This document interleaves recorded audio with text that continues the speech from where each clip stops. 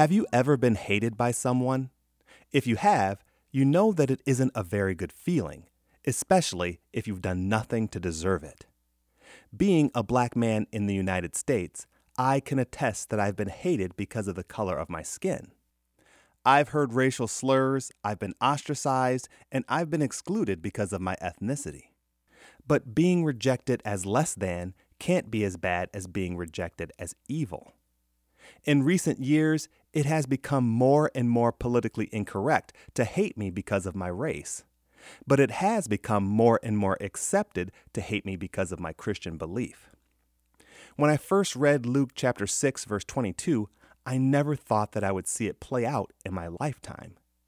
But things have changed, and Jesus warns us by saying, "Blessed are you when men hate you, when they exclude you and insult you and reject your name as evil because of the Son of Man."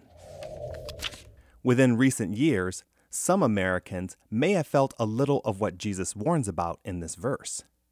You may have even experienced it yourself. If you have, I would encourage you to remember that even though being hated doesn't feel good, Jesus also says that you will be blessed because of it. You see, God considers it a badge of honor to suffer because of your allegiance to Christ. Many have been beaten, imprisoned, excommunicated, mistreated, and have even died for their belief in Jesus. And their reward in heaven will be great. You and I may have never felt this level of persecution, but things are changing. I didn't expect that our culture would hate or vilify those who boldly proclaim their faith in my lifetime, but it is happening. Even still, the Bible encourages us not to despair. On the contrary, we are to consider ourselves blessed.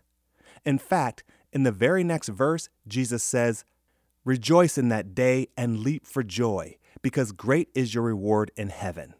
For that is how their fathers treated the prophets." If you hold to the Christian faith, if you fearlessly and boldly proclaim what you believe, you will be hated, even if your proclamation is done in love. But that shouldn't discourage us. In fact, we should be encouraged. Jesus says that we should leap for joy if we are rejected as evil, because great is our reward in heaven. Though I don't think we are called to seek out persecution, we certainly shouldn't avoid it. Because if we are living a life for Christ, some level of persecution is inevitable.